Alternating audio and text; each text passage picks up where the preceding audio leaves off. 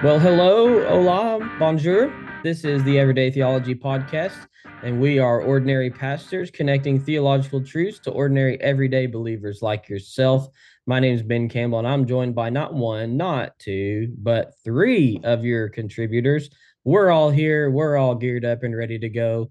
Our pistols cocked, and we are ready to fire. What's up, boys? Since I took 3 years of German in high school and we're greeting one another in different languages, I'll say Guten Tag to all of you and to our listeners.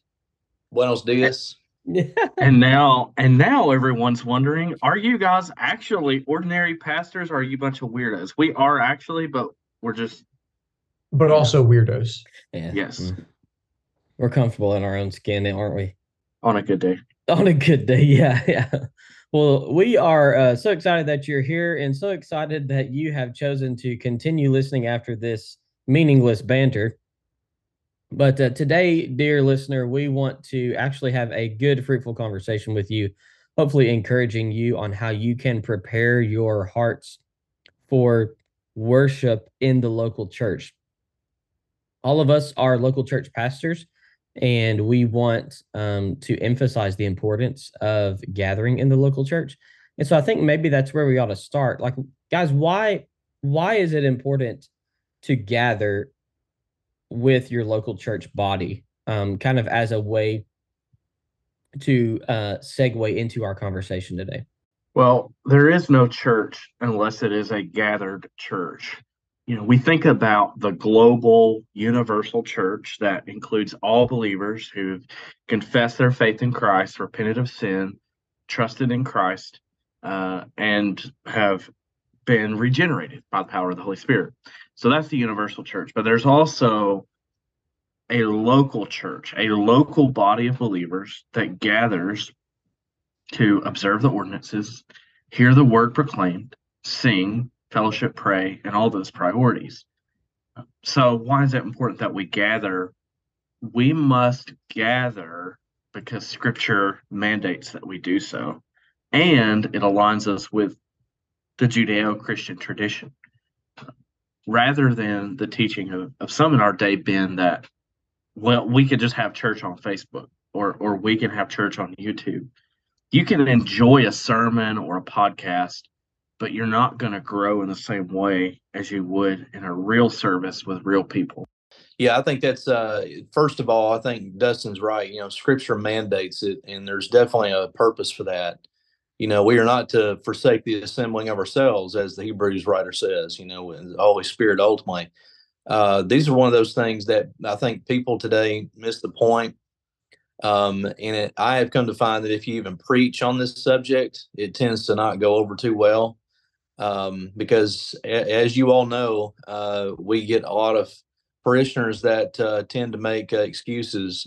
But I think that's what has happened is that if we don't make worship our priority, if we don't, as I like to say, surround our lives around church worship, church services, then we'll surround our church worship around our lives.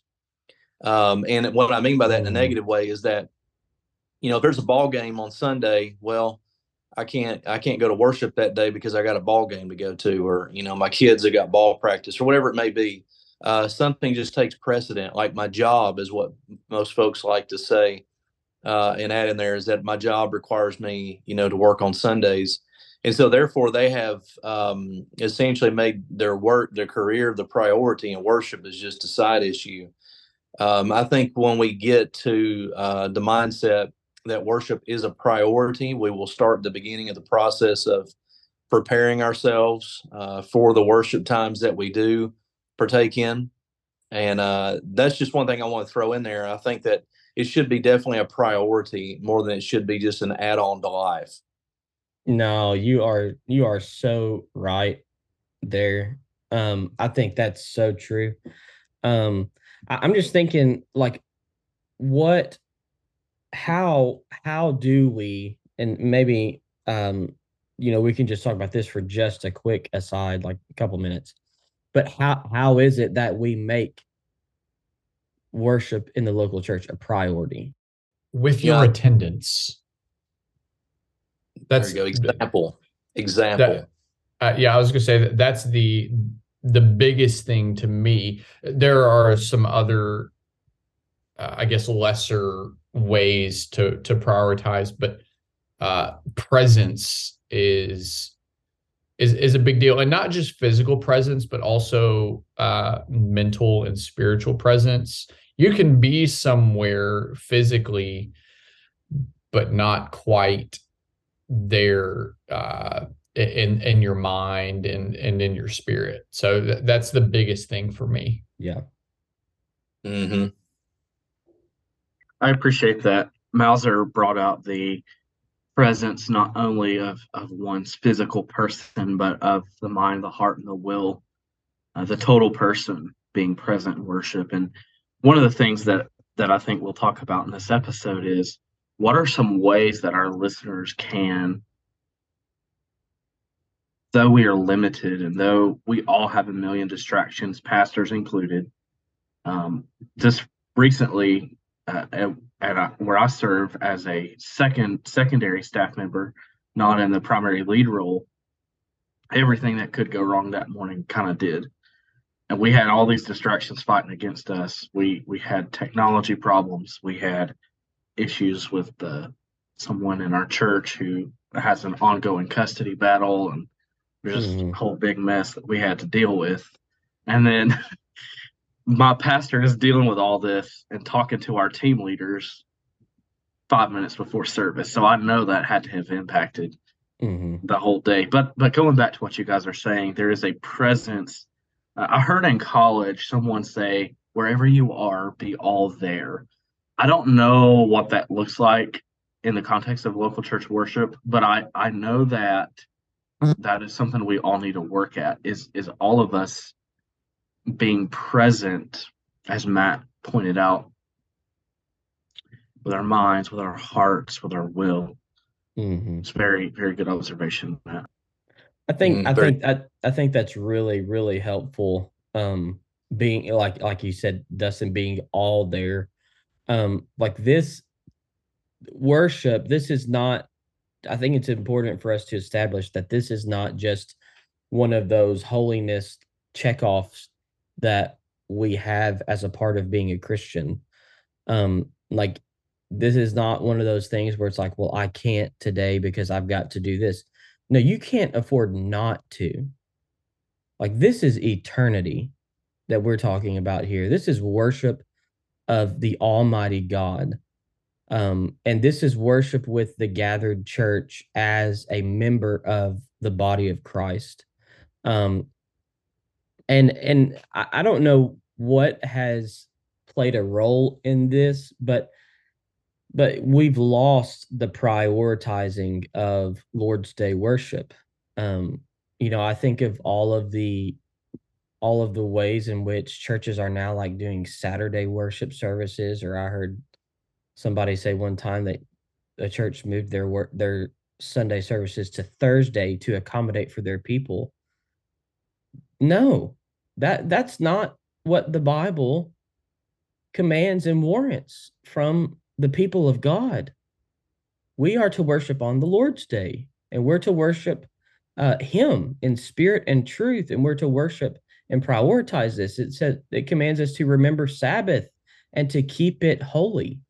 And that's not just like a corporate command, but that's also can be individualized. So guys, let's talk about this then. Like what are some ways in which we can prepare our own hearts, maybe even as husbands and fathers?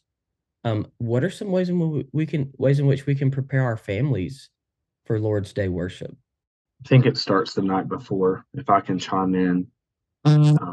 I think that we as Christians need to be praying for our church leaders throughout the week. If you are a church leader, then you need to pray for your team leaders, your Sunday school teachers, and people that are volunteering in the nursery and even in the sound booth. We need to pray for one another throughout the week. But I think it's a good practice for our people to prepare their hearts for Sunday worship on Saturday by going to bed at a reasonable time, praying for the pastor specifically on Saturday night that God would allow him to rest. If any of you guys relate to this, when I am on the schedule to preach as part of our preaching rotation, I wake up real early, and it's not anything spiritual. It's just that I can't sleep. I'm thinking about my message. I'm thinking about the people. I'm thinking about what they've been through this week. So I think praying for your pastor or pastoral staff on Saturday night is very important. I think it's also important to think about what you expose yourself to the morning of Lord's Day worship. For example, there is a difference in how your perception, your attitude, your thoughts, your feelings are if you begin the day listening to worship music, or maybe even you have the Bible app on your phone and you play through scriptures, or if you're in a sermon series that your pastor's preaching, or you're listening to the Bible. That's different than turning on Netflix in the background. I enjoy true crime stories as much as anybody, but Sunday morning before Lord's Day worship is not really the time to be putting that in my mind. So I think it starts, guys, with Saturday night time management and prayer for the staff and the pastor. But I think it also involves Sunday morning and just what you're taking in. And I know sometimes, I work, for my job, I work second shift. And sometimes I can't get to sleep until after midnight, and it's hard to wake up early enough to prepare my heart for Lord's Day worship. But I'll tell you this, the Sundays that, as a church member and as a lay pastor, the Sundays that I get up early, try to reset my mind, those are the Sundays that I end up getting more out of the service. Yeah, I think that's Dustin, you make a fine point on that. As someone who preaches twice a week and also teaches on Wednesday night or whatever we do during those times, wherever we've got like a special guest speaker or whatever, I think it's important that the night before you definitely get in a mindset and not, even before you go to worship that morning. I usually get up about 5:00 on Sunday morning. I have to be at church by 9:00. It's when Sunday school starts. I usually get there about 8:30. So I try to get up a little bit just to have extra time to look over and do some last minute looking over my notes. The closer to the time of worship that it gets, the more fresh it's on my mind, the more prepared that I feel. But I think that, yes, it goes back to, the Saturday night routine, how early you're getting to bed, what are you filling your mind with before that? And I have actually found that, filling my mind with, like you said, if you something like Netflix or you're watching something on there and then you go to bed, it does affect you as a speaker. Anything that the devil likes to tempt you with the night before can definitely sway the whole service. Your preaching won't be as spirit filled, as it would have been if you would have been more prepared, if you would have been thinking more about holiness than your own happiness, in regards to what you do, the Saturday night routine. Sunday morning as well. Focusing on what is to come, but church members too, as a church member, they can definitely be praying for their, the Sunday school teachers, the pastor, especially, who's the one delivering the, the homily on Sunday morning, Sunday night. Just definitely be praying for them. And that would be a huge help. And that's all really pastors want, is they want their people to pray for them and be attentive. And as you said about being all there, being as Mauser had said, and as you had kind of pointed out, Dustin, is that we may be there bodily, but we're not there mentally. So we need to focusing on, how can we get in a situation or in the mindset of, I'm going to church today to worship God. I need to think about this. I've been reading my Bible. I've been listening to good music this week, or whatever it may be, whatever your routine is, and not been filling my mind with junk. I think the week going back even before Saturday, and I'm talking like Monday morning, the next week's worship starts there actually. And it's all that pursuit of holiness. And when we pursue that holiness in the right way, the church worship is going to be more, fulfilling, I think, for us spiritually, but it's also going to be more glorifying to God. You point out an important element there. And really, you talk about worship starting. I think we would all probably be in agreement here in saying that worship for the Christian never really ends. We've really, and Matt, I appreciated this in your article that you posted on the blog. Worship is not just the gathering on Sunday morning. It is a whole devotion of life to the Lord. What are some things, brothers? I serve as an assistant or associate pastor. So my perspective, it comes from that perspective.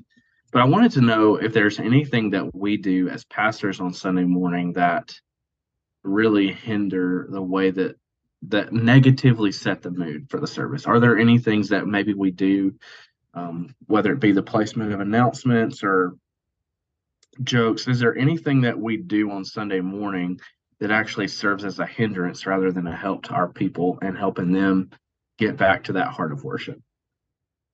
I just want to say something. I know I don't want to dominate the time here, but I had that very thought this past Sunday, and I realized that maybe I'm putting more of an emphasis on illustrations that aren't helpful, or maybe a joke that you're, as preachers, we tend to have when we think that people are not paying attention or they're not interested, we kind of get in the mindset that we have to say something like a joke or something to get people drawn in. But I found that to be a huge mistake, and I try not to do that anymore. And this past Sunday was a proof of that fact.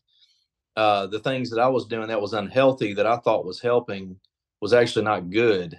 And to be honest, I eliminated all of that, all that unnecessary joking and things. And I got serious with preaching the word. And I'm usually serious when I preach the word, but as I was expounding on the word, I tended to have more of a serious kind of tone, and just kind of with eternity in mind, that we are preaching God's word and souls are at stake.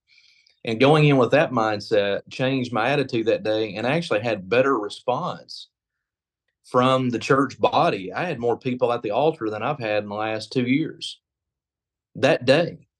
And so that's something that I learned the hard way, and trying to get away from my pride that, the message may be boring to some, trying to stay biblical. I know for a fact that Jonathan Edwards, from what I've heard, he was not a popular preacher per se.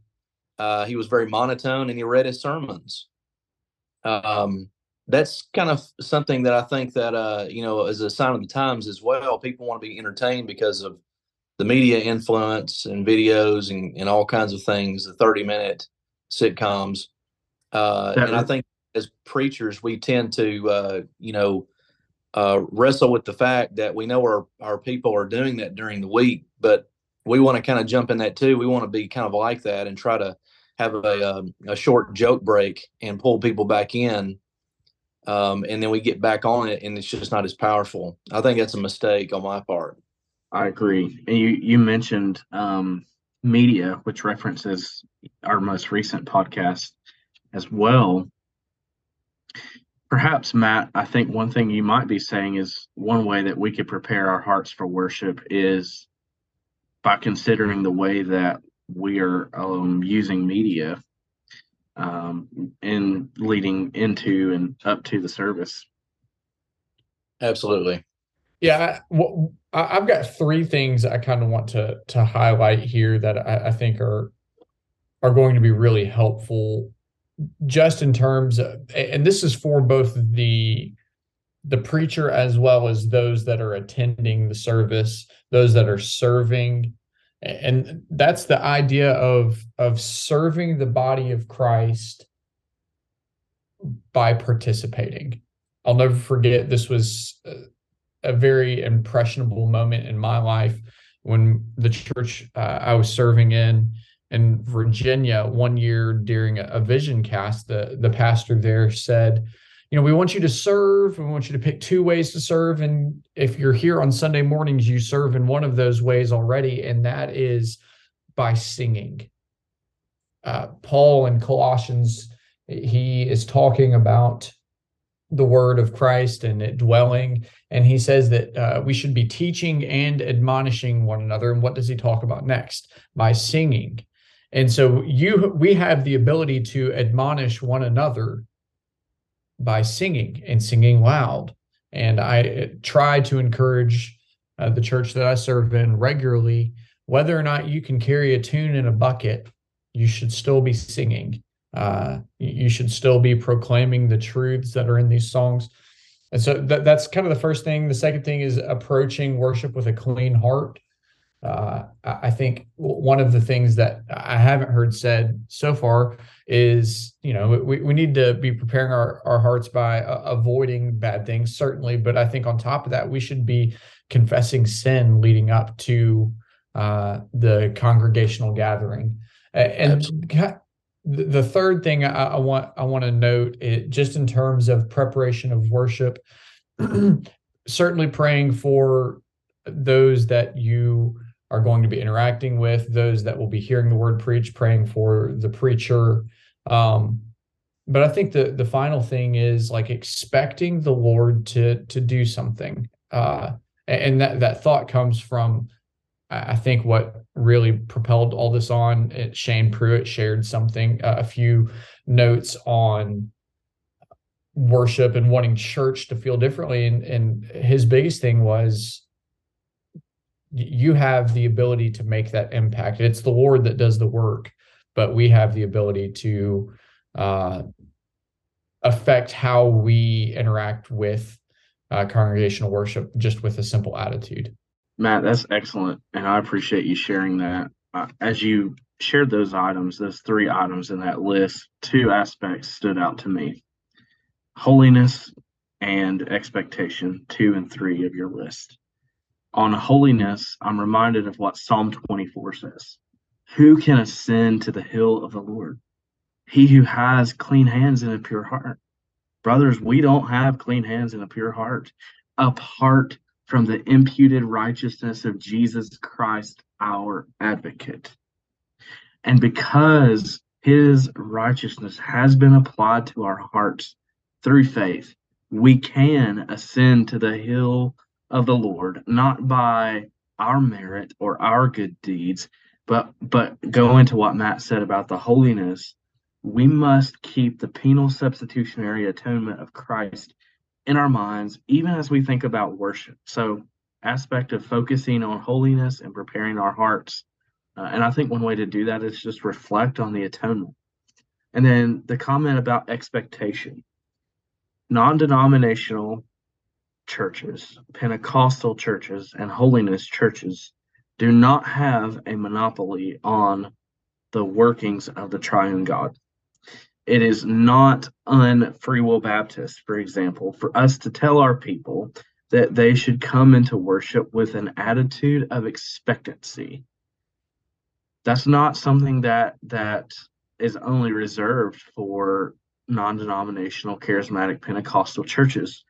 I think as pastors, one question we could pose, brothers, is what is something we can do to whet the appetites of our people to increase the level of expectation that they have from God during the corporate worship service? Maybe that's a blog post we can write sometime, but what can we do to whet the appetites and increase the way that people expect God to move in real, tangible, and ordinary means of grace ways? Dustin, I think that's I think you've answered your question, but I think the way that you've answered the question is by a return to the ordinary means of grace, right? That the way in which we prioritize helping our people prepare for worship is by getting them in the Word and by showing them the importance of the Word and showing them the sufficiency of the Word. Well, the sufficiency of the Word is what really grounds us. And as we think about, our main concern today is how can we prepare for worship? The list can go on and on into eternity. ad infinitum. But my question to you, dear listener, is what can you do to prepare your heart for worship this week? Maybe there's an attitude that needs to change, a behavior that needs to change. Maybe there's a routine that needs to change. But as you do that, as you commit to recognizing, I've been going to church, going through the motions, maybe you could just take one step this week to better prepare your heart for worship. Maybe that means for you showing up 5 minutes earlier to pray in your pew before the music is even started, or before the first prayer or the first greeting. Or maybe for you that means that you set aside distractions. Now, one thing I wish to say to our listeners, brothers, as we commit to focus on improving our attentiveness, our presence in corporate worship, we need to be mindful that we're going to fail. We need to be mindful that we're going to fall short. And the reason I bring this out is because sometimes people will set goals in these kind of categories that are not reachable and obtainable. We have to give ourselves grace when we don't prioritize the worship that we should. But I think it really all comes down to what two themes been really dominate what we've shared so far. Number one, the centrality of the scriptures. If we get more of the scriptures in our heart, if we immerse ourselves more in the Bible, that's going to have an impact on how we worship, number one.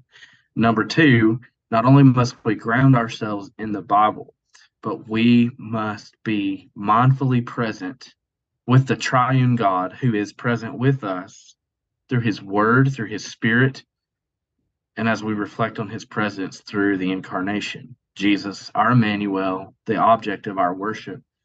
And I think kind of our goal today is really just to move us back to a place where we're not going through the motions. I think that there is a need, brothers, for worship services to have order and structure. I think that we shouldn't keep our people in worship all day long. But brothers, sometimes I think we rush things a little too much. We've been at church for 20 or 30 minutes and people are bored and ready to go. And part of that's because of culture and part of that's because of personal decisions. But can't we linger a little bit longer? We cannot expect revival to happen. People are talking about the revival that's happening at Asbury, and we praise God for what he has done, but more the fruit that will come through those that have been revived, and then they go out and make disciples and they join Christ in his mission. That's where real revival happens, and we long for that. And yet we come to church and we want our pastor to hurry up and preach in 10 or 15 minutes. We live in a TikTok culture where 30-second or 10-second videos, people's attention spans. We can't control some of that. But I think, brothers, that we can increase the spiritual appetites of our people. And maybe that looks like, as pastors, sometimes we say things like, oh, okay, I'm hurrying up to the last point or whatever. Maybe we just not say that, brothers. What do you think? Maybe I'm not saying that we should be in church for 6 hours where we have a situation like the brother who fell asleep while Paul was preaching. I'm not suggesting that. I am suggesting that our cultural attitude toward worship is pitiful because we want to spend 4 hours a day scrolling screens on our phone, and we can't even give God 30 minutes. And I'm not being perhaps very charitable in this, but we're not giving God our total selves because we're not fully present. What do you think about that? Yeah, I agree. I think there's so many ways that you can turn with this, but like if there is an aspect of committedness and devotion to the Lord Jesus, then like he, who was it? C.T. Studd said, if Christ is not Lord of all, he's not Lord at all. And I think that even carries over into how we prepare our hearts. He even said, Ben, you quote Studd, he said, only one life will soon be past. Only what's done for Christ will last. Yeah. Yeah. And the thing about it is there's this element of preparation that has to happen. Because the reality is we live in a world that's completely full of distractions and it's fallen. And our natural way of navigating life is not to prepare our hearts for the spiritual things. I mean, that's why they're called spiritual disciplines, is because we have to discipline ourselves to do these things. And that even includes the way in which we worship, and the way in which we attend, and the way in which we prepare our hearts, to worship the living God. And so, there's just so many important things here to consider. But I think, it all goes back to um like answering the question, how much does God really matter? Like, Yeah. is God Lord? Is he Lord? And that matters, Ben. Not only, I think this episode today has been very general, and we're focusing on lay people as well as pastors. But I want to remind pastors about a very helpful resource written by you, Ben Campbell, Expository Preparation: Preparing Your Soul to Preach. I encourage our pastor listeners to get a copy of Ben's book. Not just to promote my friend and my brother in Christ, and our founder of Everyday Theology, but I want our listeners to think seriously about what Ben wrote in Expository Preparation, because a lot of the principles that Ben is writing about in that book are applicable directly to the pastor, but that trickles down to the people. So shameless plug for your book, Ben. I appreciate that. Ben didn't pay me to say that, guys. I just didn't. said it. I don't have that much money. I didn't sell enough books. But but no, it is important though, because not only like are we preparing for worship, but isn't preparation an act of worship as well? And so, like your prepared heart is your worship. And it doesn't have to be mystical. I mean, I think No. that's one thing I love about the Ordinary Means of Grace is, now I'll tell you this, there are elements of mysticism that I like, that I'm attracted to. I don't desire to become a monk, but at the same time, and this is a whole other thing, Ben, Yeah. I'm okay with reading the lectionary reading, for example. My General Baptist forebears probably would be very frustrated with me, because I don't mind having liturgical readings insofar as they don't limit the spontaneity of the Holy Spirit. And I think most people in our movement in Free Will Baptist, if you start mentioning things like prayer books and stuff, they get a little nervous. That's too Catholic, capital C, Catholic.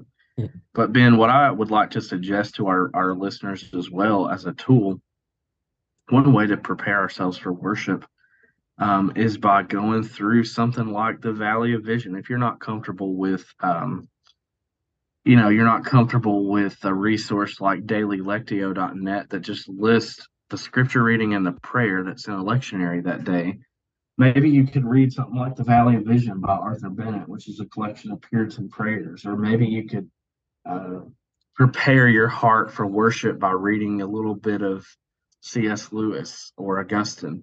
My point is to connect back to what you said. It is a discipline. But there are tools that God has given us that we can better prepare our hearts to worship Him. And the point is, He does care how He is worshiped, and we too must care. And I am reminded, Ben, and I think this is a good closing point here. In the Minor Prophets, God condemns the heartless worship of His people. Sacrifice and offering you did not delight in, because it's not from the heart. People in the Minor Prophets time period were bringing sacrifices to the temple, Ben, that were not really sacrifices. They were not the finest animals of their flock. They were the worst. And God said, this stinks to me. And yet, in Revelation, it says that the prayers of the saints are fragrant aroma going before the throne and before the angels and the heavenly beings. going back to our main idea, listener, what can you do to better prepare your heart for worship this week? Our episodes come out on Friday. Now is a very good time for you to begin preparing your heart for worship. And we hope that you all have a meaningful worship community to gather in and week out, a covenant worship family, a covenant church family that you worship with intentionally, regularly, and consistently. We also pray that you will intentionally cultivate your heart toward getting more out of worship on Sunday. Any other final thoughts, brothers? No, I think you've hit the nail on the head, man. I think there's so many ways in which we can prepare our hearts, but ultimately we prepare our hearts because he is Lord, and because we are fallen, and um we need to not only worship on Sundays, but the most important thing we can do is prepare our hearts to worship with other believers and live lives that are witnesses to the gospel. Well, dear listeners, it has been good to discuss this with you. It has been a good discussion about preparing your hearts for worship. We hope that you have been encouraged, and we hope that you can take some of these principles and apply them to your own life so that you can not only prepare your heart to worship, but you can prepare your heart to gather with the local body of believers for your edification and encouragement, but also for the glory of God. And we pray that these truths reach you for your good and for God's glory.